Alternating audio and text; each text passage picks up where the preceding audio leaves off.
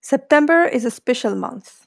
Summer vacations are over, some people are going back to school, Netflix releases new shows, and it's fashion month.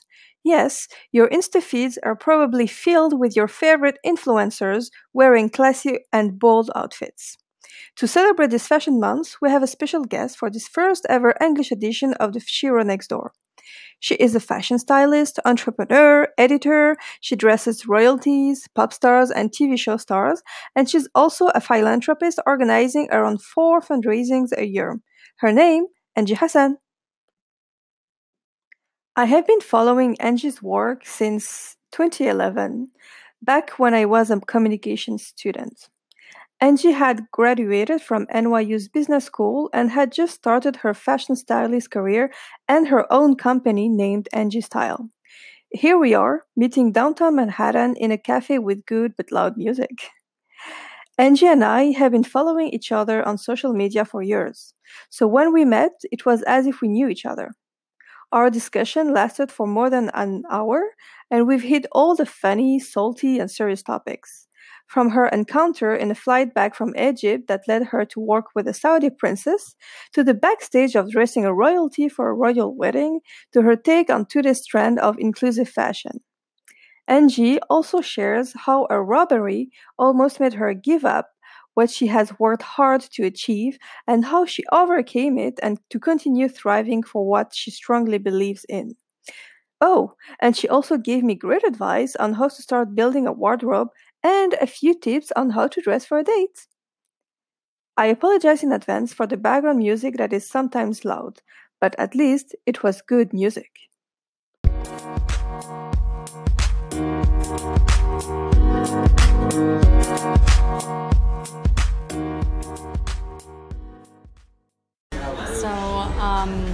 Pretty much I started my career doing a lot of different internships for publications, and after that, between my schooling and work and internships, I decided to start on my own. It was really because when I was interning at Teen Vogue, the fashion director at the time, Gloria Baum, told me that right now the industry is not doing too well because of the economy was crashing. So she said it's probably best if you go on your own and then come back so you don't become an entry level as an editor. At the same time, I was getting my master's at NYU, and I had studied abroad in Paris, and I really fell in love with fashion styling, but I knew it was my destiny more than just being I want to style and dress people. I knew that I had an eye for accessories and understanding how to brand somebody, because when I was interning there, a lot of the editors kept telling me that. So after that, this is all within a week, I was writing my thesis coming back from Egypt, and I was doing it about a business called Angie Style, and it was just really a school project. On the airplane, I was writing my thesis, finishing up my business plan thesis, and there was, by luck, there was somebody who was sitting next to me that worked at the Plaza Hotel, and I was telling him he asked me about what am I doing, and I told him I'm writing a business plan about personal shopping and why it's necessary, and it was pretty much explaining how now the market was changing in fashion in general, that there wasn't really a significant trend. Everybody was wearing every trend, everybody was getting the highs and the low fashion together, so I felt I still wanted the world to go circle. You have the Upper East Siders still wearing what they're supposed to wear, Lower East Side with the edge. So, and knowing a lot of women that are CEOs that have great taste but just don't have time. But I wanted to kind of do something more significant and get into the tourists that come to New York City and just really get them the lifestyle of shopping in New York, and really because when I was in Paris, since I was shopping, I was so lucky to have a girl who was in my school who spoke French and was American, so she knew what I was into, but it would have been so difficult. So I really got to know the shopping there. I'm that would have been really great if there's something like that in New York City. So he told me that there's a princess coming in September, and you would probably be great to style her. My business didn't actually launch yet. I just started working at Bergdorf Goodman. So I told him, okay. So she was my first client. She was royalty. It was kind of funny because I didn't I had a business plan, but I didn't really practice it on anybody yet. So I practiced it on a princess, which is so cool. But it was interesting because, it was kind of like even my internship. My first internship was Vogue. So it was already so intense from where, I came from New Jersey and I was raised very sheltered and I was very spoiled. So going into an industry like that and walking above the steps and like learning the foundation all on your own. Same thing with the business. It was kind of like instead of starting small, I was lucky enough to have such an influential person to style and work with that I kind of couldn't make mistakes, but even if I did, I kind of had to like learn on my feet right away. And after working with her, I fell in love with just like being able to dress someone with that power. And you learn so much of like, it's not just putting clothes on people, it's like selling who they are. You have to learn like about their cultural. You have to learn about like where the events they're going to and how they're dressed. She was doing an event for Jimmy Carter at the time and like President Jimmy Carter. So it's kind of like, you kind of get like more than just learning fashion. You have to learn politics, you have to learn etiquette and culture. And is this how you got also to philanthropy and organizing those events, philanthropic events to raise funds? And that was kind of through my mom. Like all my life, I was doing philanthropy work. So like we would always do these charity events that within our communities, and I used to attend them all the time. And I think it became immune to us, like the girls in our community, that we just were always trying to do charity work. So I always just believe that like you start getting a voice, you start meeting so many people, if you could do something good with that's not just your business related, but give back, I think it's really important and significant. So that's why I try to do the element. And we do about 4 charities events. So we always do something for the holiday time called Toys for Tots. And we're going on the 7th year for that. We do something in the spring called Spring into Summer. So for the first couple of years, we did a scholarship for FIT student, and put them through school. We just did one Monday, and it was for City Harvest. And it was because it fell with Ramadan, and I just felt like I wanted to help people who were poor in New York City and couldn't eat, and the homeless. So it kind of just came together that way. So, and then I do one in October for Syria. And then when I first started, I collaborated with Carrie Hammer. She's a very well-known fashion designer, bespoke, and we did something called Role Models, Not Runway Models. And it was always with CEOs, and we would raise money prior or do something special prior. So she would always find someone who was disabled or handicapped, and she would try to get them not just to walk, but prior. There was an Olympic athlete, she got them ligaments and did the surgery, and then she had them close the show in September Fashion Week. And it was a Fashion Week calendar event, yeah. And is that because it's been fairly new that fashion designers and fashion shows welcome more diversity? I think it's mostly because of the political context, or is it? I think it's a trend. I don't know if it's going to stay. I'm hoping it will. I do think fashion. I definitely think that the majority of the New York City fashion CFDA designers will probably always stick within the uniform of a runway model. And I think that's just because of consistency and keeping the silhouettes pricing down for them to make, and the fabric. And so it's kind of like a financial thing as well. Because also people don't understand the logistics of it. It's like it's more cohesive when all the girls are the same size, and and have even sometimes some designers take it to like the same exact look because they want to sell the clothing, not the face. And now because of the new generation where it's all about YouTube and Instagram and social media, people are in general more looking at the person than the clothes. Even as like a fashion editor or stylist, that's just that we become immune to it. I do think we'll go back to basics. I do like it. I think it's great. I went to a show during Fashion Week for Christian Siriano, and he had various sizing. It was from probably size 10 to size 8 to size like 16. I think it was a beautiful show. I don't know how it went how well it went financially, meaning like the help with sales. I do know that it's that economy, that niche of women is important to target because 60%. So it's the perfect niche. If you are a designer and hit that market, they're the majority.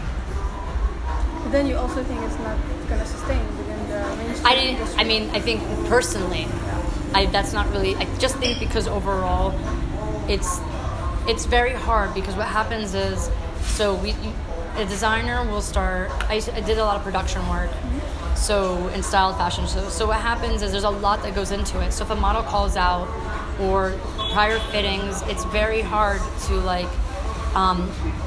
also the dress, like that dress that the model wears, that's their one sample dress. After that, it goes to magazines, it goes to red carpets, and that's why even if you see models and the magazines are the same size, and celebrities are approximately the same size. So that means they would have to make more different sample dresses. And that's the thing, people don't really understand. It's not that I don't think it's not because they don't want to curate dresses for that market. I think it's just for them, it's just easier because it's one sample. Is the problem just financial, or is there I just think it's very difficult because once you start going into, say, a certain size, you're never a size. So when they usually do a fit model, the fit model is usually a size 0 to 2.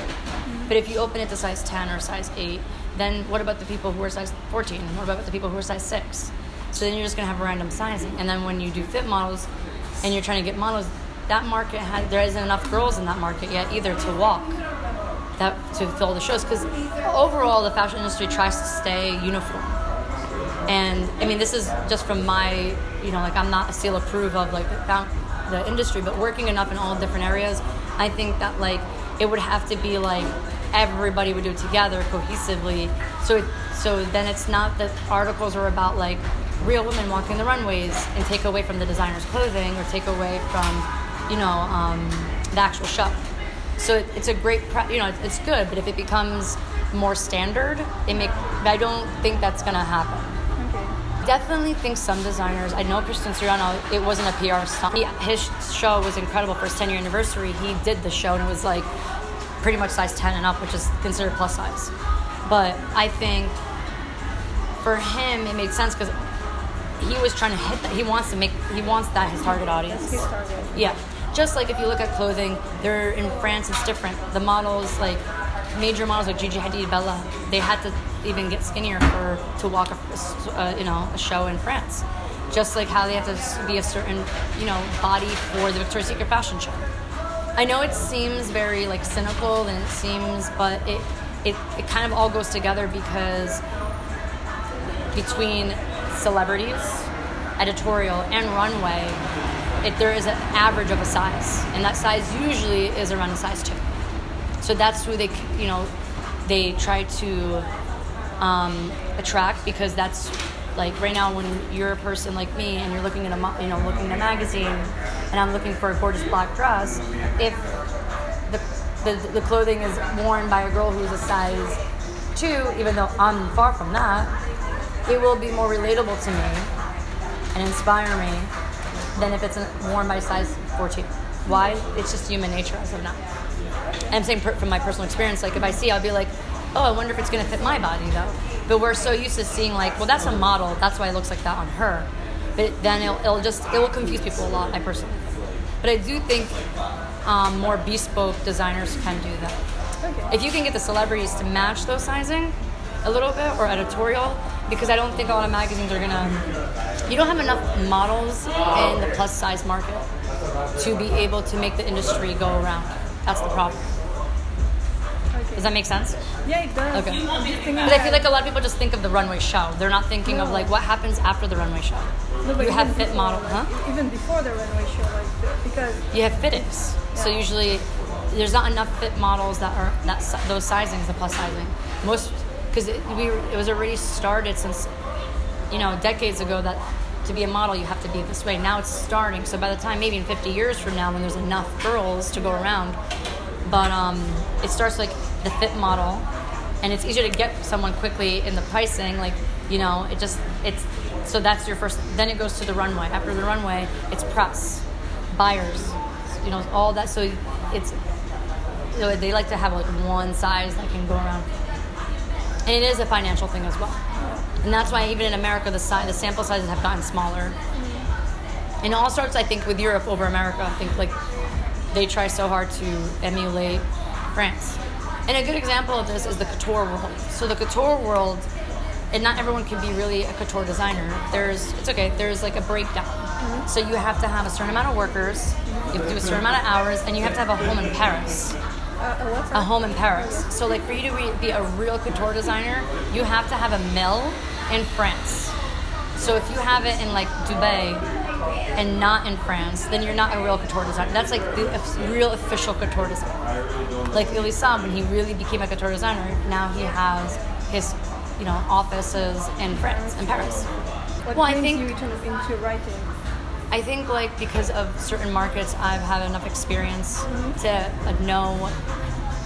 Like right now, the reason I wanted to write about Megan's gown was because I've worked with royalty. I know that there's a lot that goes into it than just like she's a princess, she can wear whatever. I know there is a lot of rules because even when we had to dress the princess going to the royal wedding, we were set rules that she had to like obey by, and just kind of like I wanted to give some insider information of somebody who actually dresses royalty to like explain how that's going to become a trend, and hoping it does, because right now in our market, if you think about it, like it's majority is people are emulating Kim Kardashian. Yeah. So I think with this royal wedding, we haven't had something as impactful of a wedding since unfortunately Kim Kardashian's wedding. So I'm hoping that this does become an impact and ready to wear to couture, and people start realizing that it doesn't make you luxurious if you are wearing bedazzled and extra layers or certain hemlines. It's kind of like she was so confident the way she was dressed, and her certain elements that she had was very minted. So I think a lot of people were I'm sure shocked and disappointed, but there's more to it than that. So I want to start writing more because I feel like I have a voice that I would like people to hear. And how do you get your inspiration from? Is it mainly from the fashion world, or do you... For what, writing? Yes, or even for work. Well, fashion industry does not inspire me for my styling. I think it's like when I meet new people. I study a lot of cultures. When you travel, food. I can walk in the street in the city, and like just like I'll like people watch, and I feel like those people really inspire me. And I'll go different areas. So like even in New Jersey, like the town over from my town compared to like 2 towns over, it's like, and then I try to like study people, like why are they wearing this? And working in sales at Bergdorf in the men's store, learning men's, and then working for personal shopping in an 8-year range where people had the financial infrastructure changed so much. So you see like people who have black cards still are shopping the way people who have that are like millennials. They're like cautious even more than millennials actually. So like I feel like I've gotten so much information and resources that I'm able to communicate something, and then I have to find somewhere to sit that makes me want to write because it gets really like nerve-wracking. So yeah, and then sometimes I'm a little, I kind of like be like, well, do I want to speak my mind and say what I feel? And then I'm like, yeah, now I feel more confident enough to say, because I feel like I have enough years under my belt. Plus, I've also now just styled television, and I just did an independent film, and I've gotten like many different areas of the industry at large that I can remove myself from just being a stylist and think of the clothing or think of the designs with different hats on, and kind of like sell it as an article, sell it to the industry at large, than just being like, well, this is about this and this dress and why people are going to wear it in the bridal market. But what about everything coming that gets inspired through that one dress in the fashion industry that's like, TV, film, bridesmaid. How do you like go from one style to another? Like, do you get inspired also by their own wardrobe, or do you suggest? It depends. It goes from person to person. So like if you're gonna do a music artist, you have to sit with them and like say if they have a manager or a team, or if they don't have a team, you like right now like I work with a couple emerging pop artists, and what's really great is like you get to have a lot of insight and kind of like pave the way of what you want them to look. but you have to make boards. You have to like do a lot of research. What was already done? What can be done again? What can be edited? What works with them? Who do they want? What do they want out of the look for this album? Because you're literally getting a character. So music would be different. Film, you get a script, and then you have these characters you're building on. And so like you do research in the town, the era. You have to talk with the director to see what he is trying for the viewers to come across when they're wearing it, you know. Emery, it's kind of like I'll do research. Like if I'm doing a TV show where it's like one episode was like a couple from Las Vegas. They lived in Vegas, and he was and he has a certain kind of lifestyle. I'm not gonna talk about it too much because it didn't come out yet. So, but my point is, I started watching all these weddings in Vegas that were real, not like from TV shows. Okay. Like I'm not watching Friends and being like, oh, well but like real people who got married that way, and why, what are they wearing, and how much money are they making, and this character, how much money is he really making, and why did he choose that, and is this his third wife? Like in the TV show, it's his fourth wife, and he's like a billionaire, and it was actually based on a true story, so I read that story, but then I also went and did my own research. So it's a lot of research that you have to do. It sounds like you're doing a lot of sociology too. Mm-hmm. Psychographics too. And then when you do red carpet, like right now I have a client named Joshua Henry. He's nominated for a Tony Award. So excited for him. And he's awesome because he, to me, is kind of like best of both worlds. You have an actor and you have a music artist. And you put them together, and then you're gonna get literally the Met Gala every day. It's just perfect. And you have to, for me, it's like once my client trusts me, then I feel like the confidence of them comes out, the confidence of me comes out, and they always look good. If there's no trust, then it's like I'm pretty much asking them, what do you want to wear? And that's not what they're really hiring me for. Because, you know, if it's a girl, they're always insecure. So they're going to pick something that covers them the most. They actually never know what colors really work on them. They're going to decide what works on them with their friends, and they're going to like with their friends aren't their fans. So, like you said, it's a lot of research in sociology. But with him, what's interesting is like he's doing a lot of like upfront and like press junkets. So I'm trying to build him as an icon, and that's what I try to do with every client of mine. I want them to hit all trends. Like, oh, she's wearing a denim look. She's doing a black strapless dress. She's doing something in red. She's doing like something that's like versatile. Whoa, look, like she, you know, if it something funky, something edgy. I want them to hit all the points, so then so like anytime a magazine writes about like some trends, they can like be like, this Jackie always does this, you know. Leo Plendine always does that. They will always be in the writing. But if they're always just, even if they're doing something that's always like, one of my clients, Antonique Smith, she only wants to wear white on red carpets, which is awesome. She's an actress and a singer, and for editorial, she's like, we could do anything. But for when I'm on a red carpet, I only want to wear white. And you know, when you're working with a celebrity, when it's like you got the Met Gala, you got Cannes, there are no dresses left. So you tell me all white as well is a lot. But when she did that, she gave me one thing that was her only criteria. Was like I only want to wear white. But I like when I watch how much I've already dressed her 8 times. We've done the suit. We've done so much, and it never does really end. You always think you're gonna end, but you're not. So I feel like it's very important the way that they look. The whole point is for them to get noticed, for them to be accepted by their followers. Not accepted, but like continue having a liking of the way they're dressed. People be like, I don't care. I'll wear jeans and a t-shirt. Well, that's something. You know, that's Kurt Cobain. It's called grunge. T-shirts and denim. But I think this generation, I try to do more like let's get them to be inspirational, an icon, and I use that word very loosely, but because we're able to do that so quickly now if you have the right tools. And I think it's really important for me to not just dress them, it's to like build them as a brand and make them be something memorable. And it could be something memorable by like if their accessories are always memorable, the colors that they always wear, the certain silhouettes. Like Britney Spears as a music artist was known because she always wore low-rise jeans, and she wore belly tops, and she became super known because of that. That was her thing. Then she got the Tommy Hilfiger ad. So like I always want my clients to get I want them to be the face of for designers. So I try to push them, be like, what brands do they like? What brands will work with them? What are these designers going to do the next year and a half that maybe this person can be the face of them? Even if it doesn't happen, I'm not saying I can make magic happen, but that should be my goal as a stylist. So for me, it's not just dressing someone, it's like doing kind of like making them a brand. Like a brand. It also contributes to like their followers and the way they impact. Yeah. They also dress rappers. Yes. And how is that experience different from the other ones?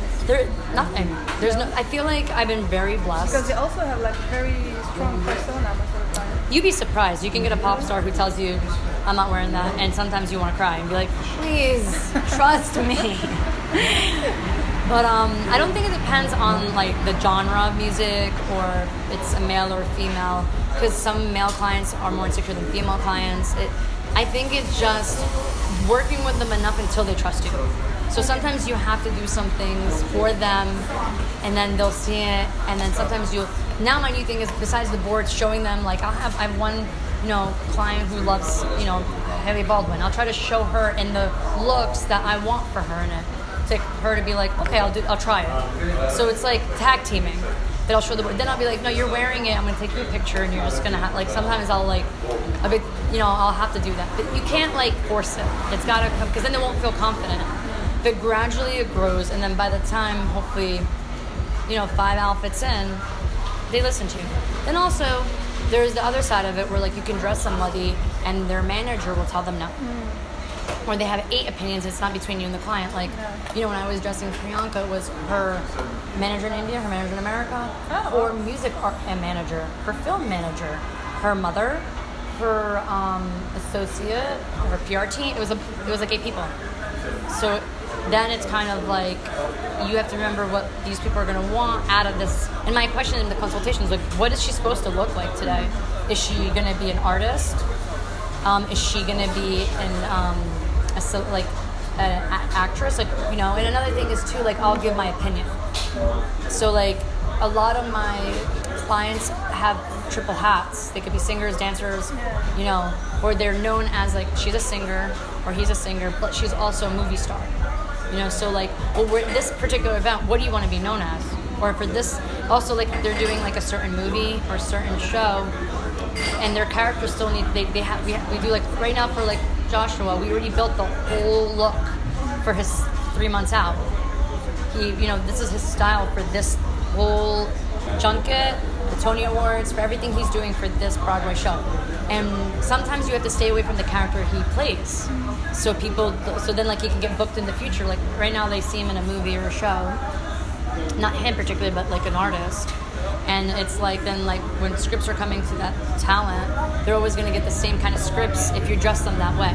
So right now if you have a female who is an actress and she's always getting like stripper roles or like roles that are like not what she wants, then maybe I suit her up, dress her elegantly, dress her classy. Same thing with Mel. They're always getting, the bad boy look, bad boy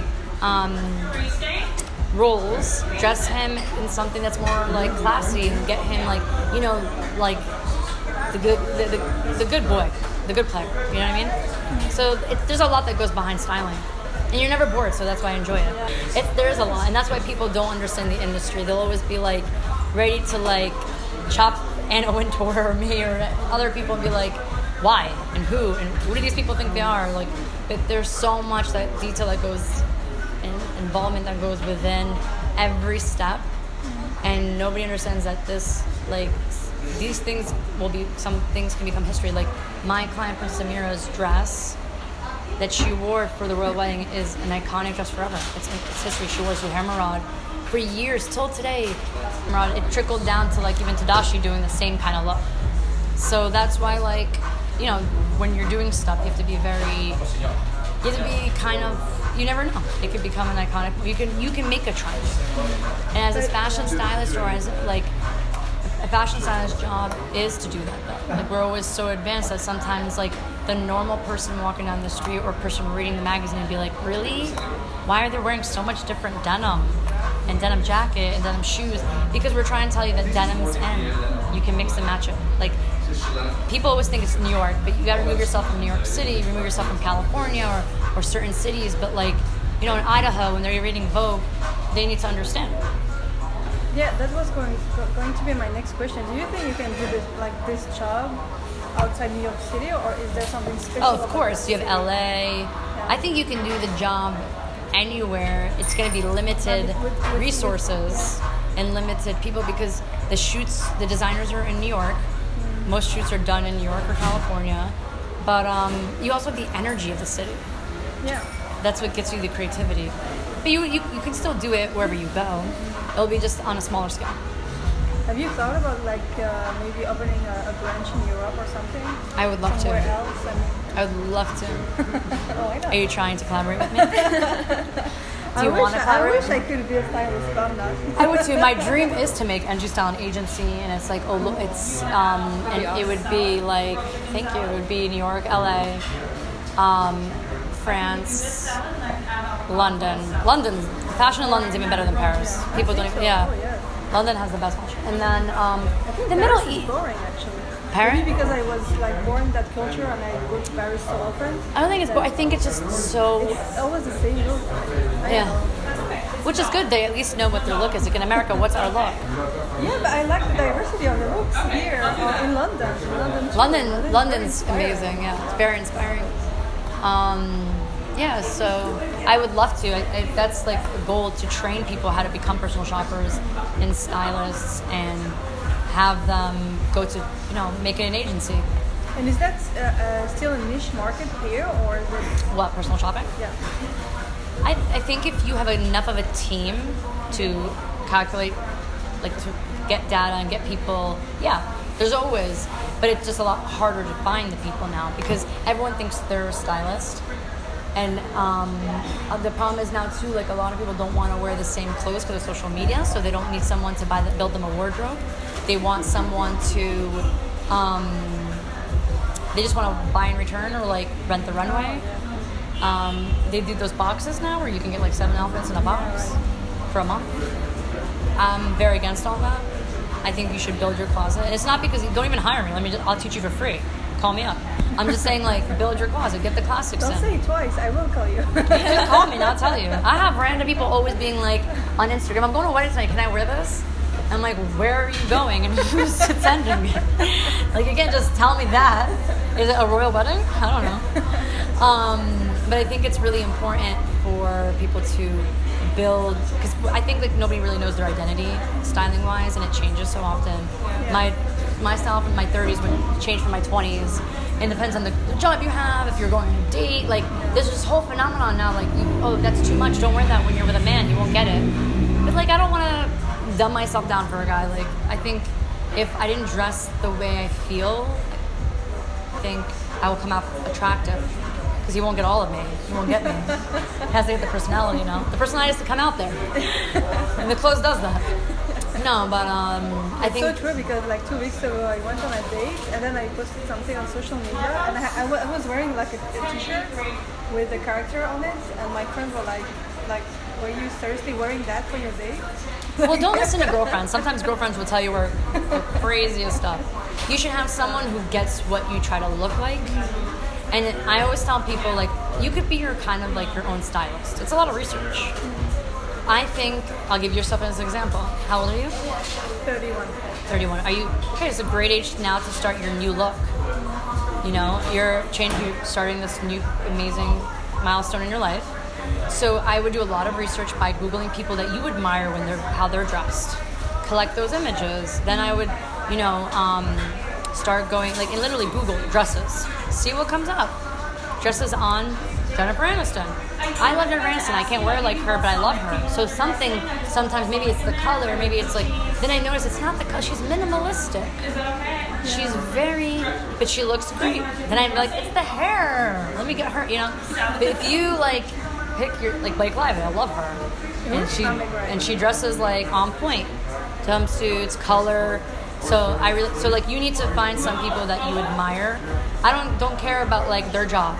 Don't care if it's a celebrity. Just think of the way they dress, and you'll see something that's consistent. It's the hemlines, or it's the colors, or it's the silhouettes, and then it'll be like, then you can build your own mood board, and then you can Google like, then you come up with yourself with a budget. Yeah. So you don't go over the budget. Then you make the list. Well, I'm gonna to this look. I'm gonna see what you have in your closet already that can, make a list of the stuff I need. Okay, black blazer. I need denim jacket. I need fitted jeans. Like, I don't wear ripped jeans, but I'll wear ripped jeans that look like they're ripped. You make up a whole list.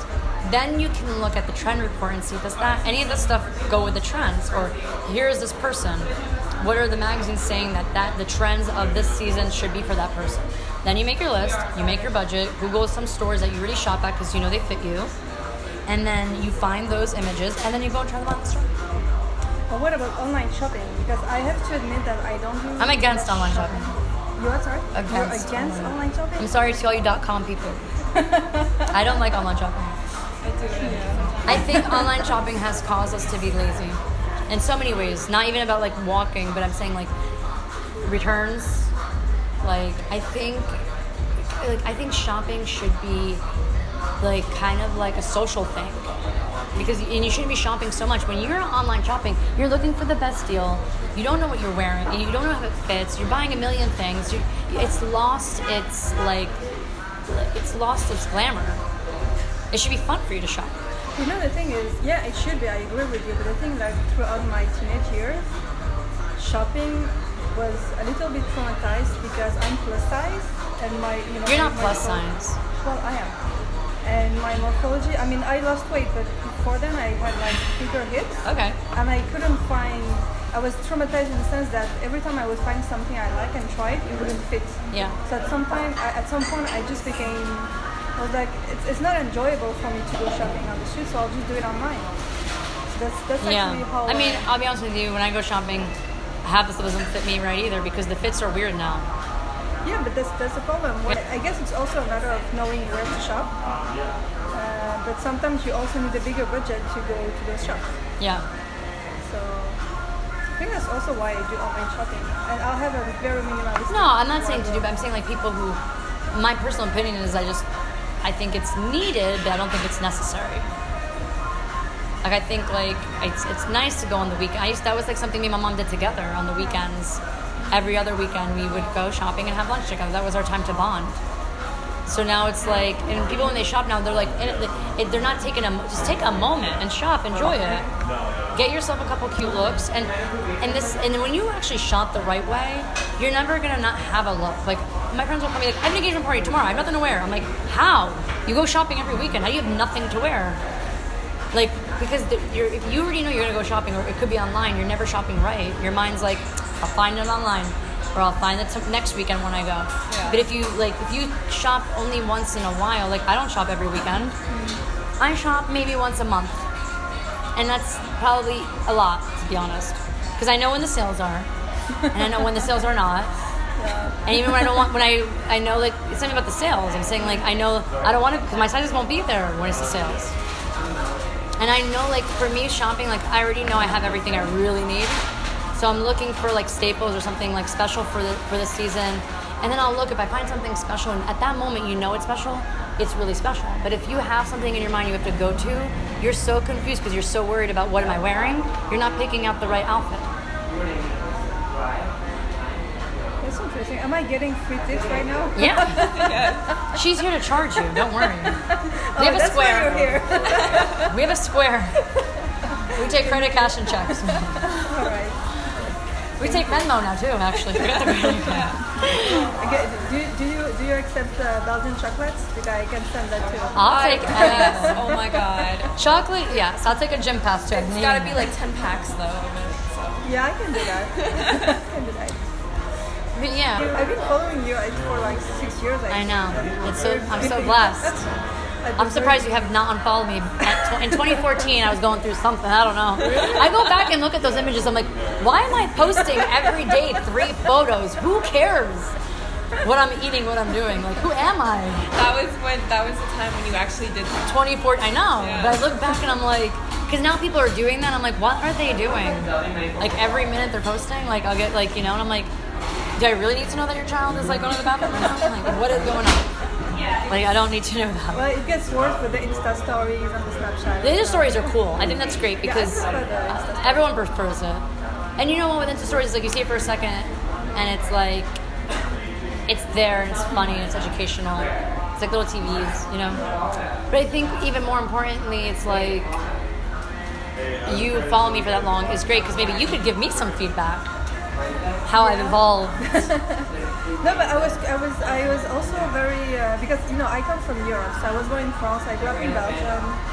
My dad is Moroccan, my mom is French, so I'm very much influenced by all those cultures. Mm-hmm. But I grew up in Belgium and France, and the thing is, it's always amazing for us there to like see someone like you with your background because you're a woman.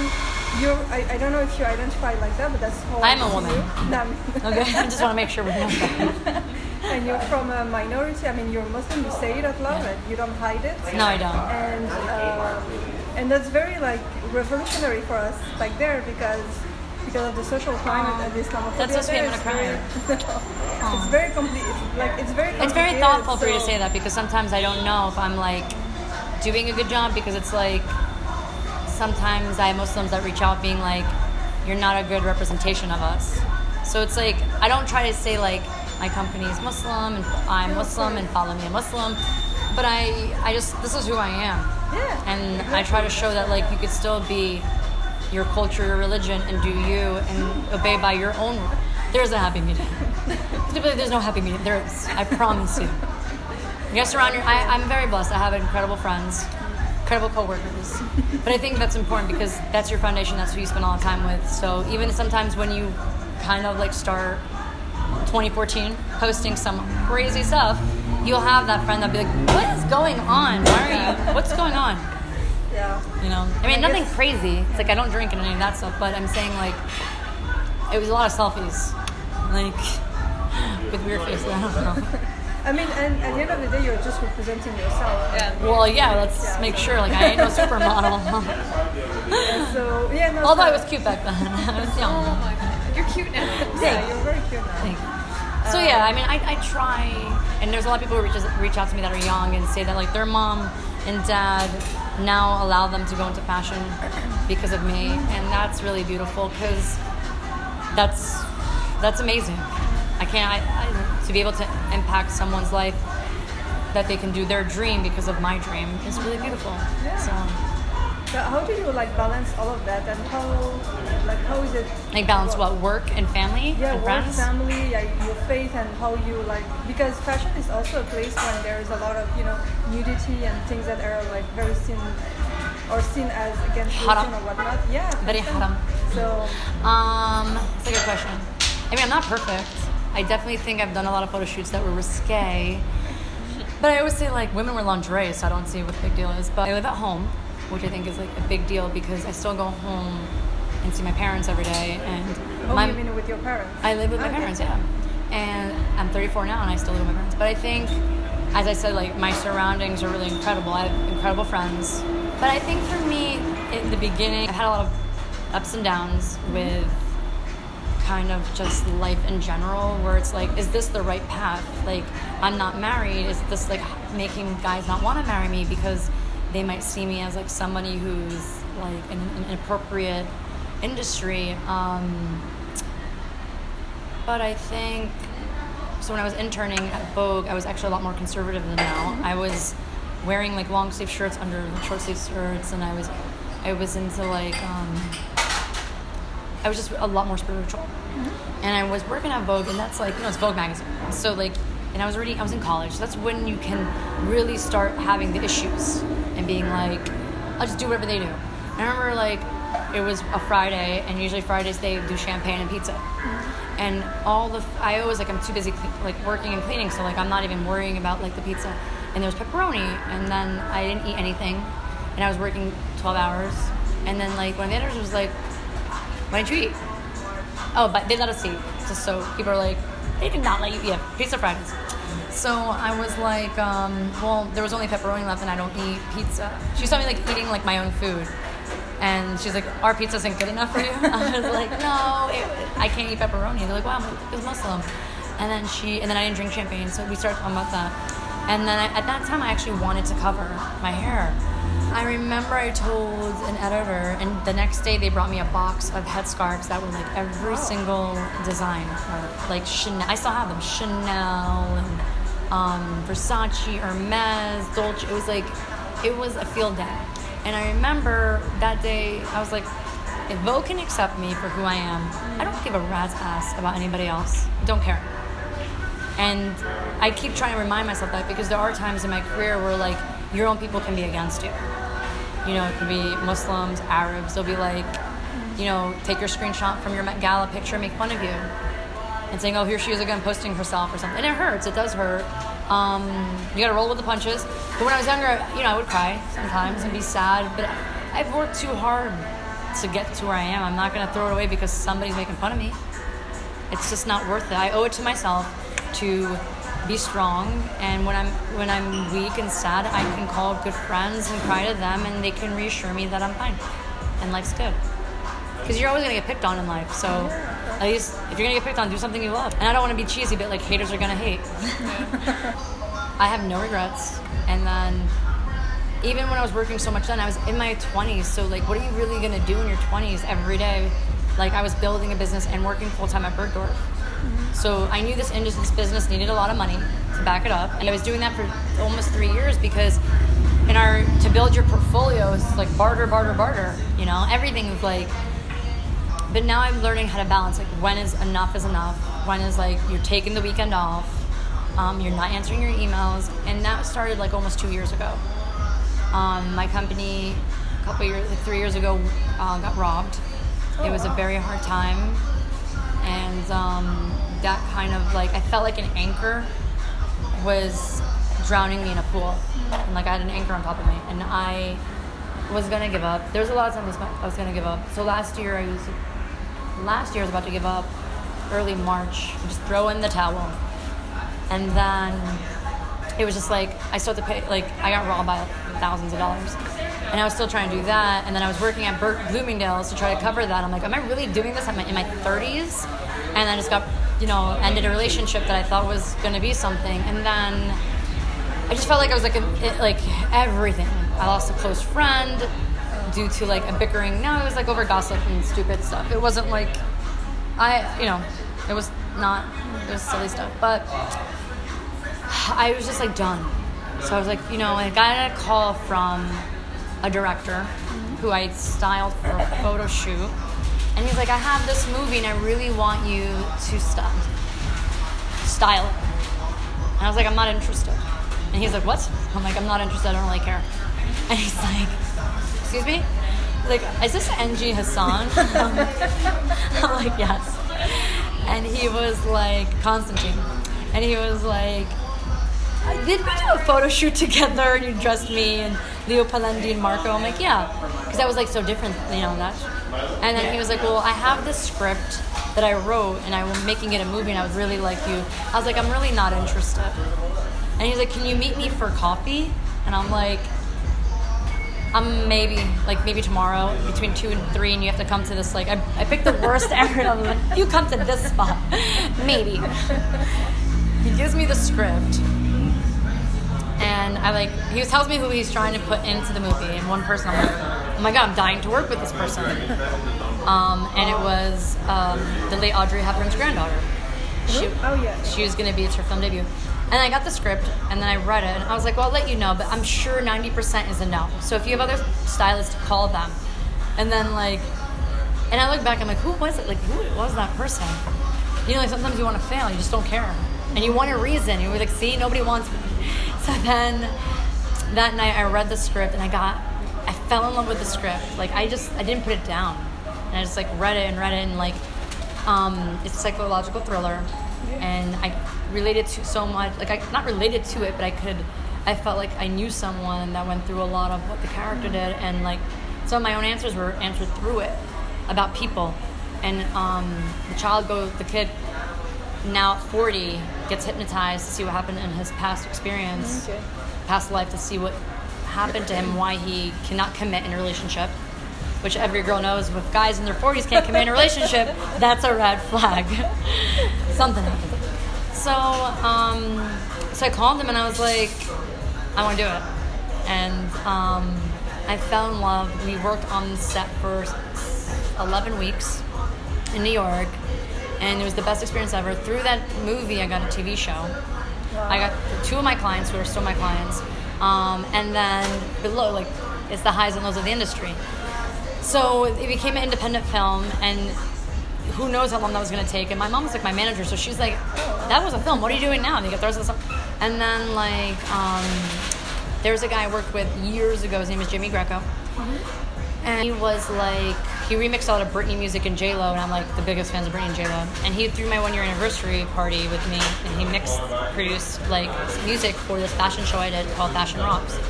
So he was telling me about this pop star he had, and he knows like I, love music and love pop stars, and my dream was to have a pop star.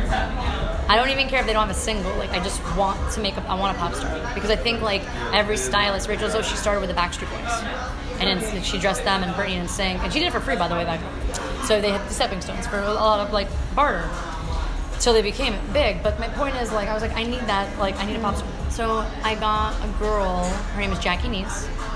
She lives near me too. So it was like, even like when things were going, like, I didn't have to travel to New York, she lives like near me. I'm not gonna say where, so nobody stalks her. But she was like upbeat and like, to me, the next Britney. And we met up for coffee, and like it was August, and I remember last summer, and I'm like, hi, my name's Anju, and like we just clicked, and we still work together. And then from there, just like the TV show came, and then more music artists came, and then I learned this whole thing about energy, which everybody knows about it, but like I really put in the atmosphere what I want in life. So like I'm keep on like saying it, like I put on a board, and you might not like, it might not be Britney today, but she could be Britney tomorrow. Like Priyanka, when I first dressed her, she wasn't really known in America. Oh, really? Yeah, it was really hard to pull and everything. Now she's like this huge star. I still get that, like, every time I want to see, even if I'm not dressing her, I'm still so like excited to be like, I wonder what she's gonna wear, and I'm so happy, So I put that on my board, and it came. So now I just try to minimize time, maximize profit. And my mom is a really good manager, so she'll be like, you're not doing that project. I'm sorry. And we used to fight about it all the time, and now we finally have, because now she says it in a way that is like, you work so hard, and then you're gonna waste, have all this time to do these projects where, like, when you get something that is valuable to your creativity and financially, and then you're not gonna have the energy to do it, you're burning yourself. And then she'll be like, really, that's for your project? Or like, what do you, like, so it's different. Can you name 3 people who we should know about and do like with? Yeah, there is actually a couple people. A woman named Nasreen Hamdan. She's a makeup artist. Mm-hmm. She's done royalty. She's done me. She does brides. She's a mother of 2, and she's an artist. She works very hard. She's not like a makeup blogger. She has built She's not. She's not a makeup. Well, no, she's a real makeup artist. She's very talented, and I admire her hard work and creativity a lot. Number 2, can I name my clients? Yeah, that's up to you. Okay. I have 2 clients.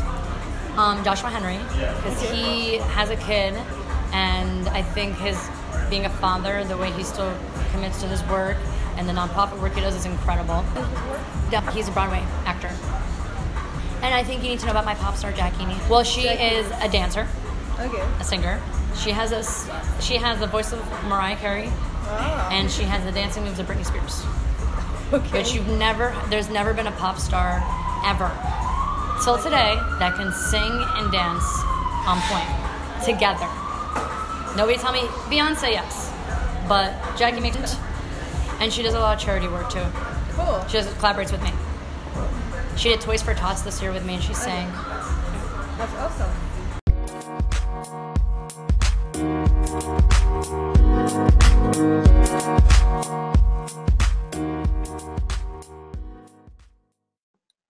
Thank you very much, Angie, for your honesty and your time. I really hope you all enjoyed this episode of The Shiro Next Door, and please head to the website www.weareresistors.org for more portraits and much more.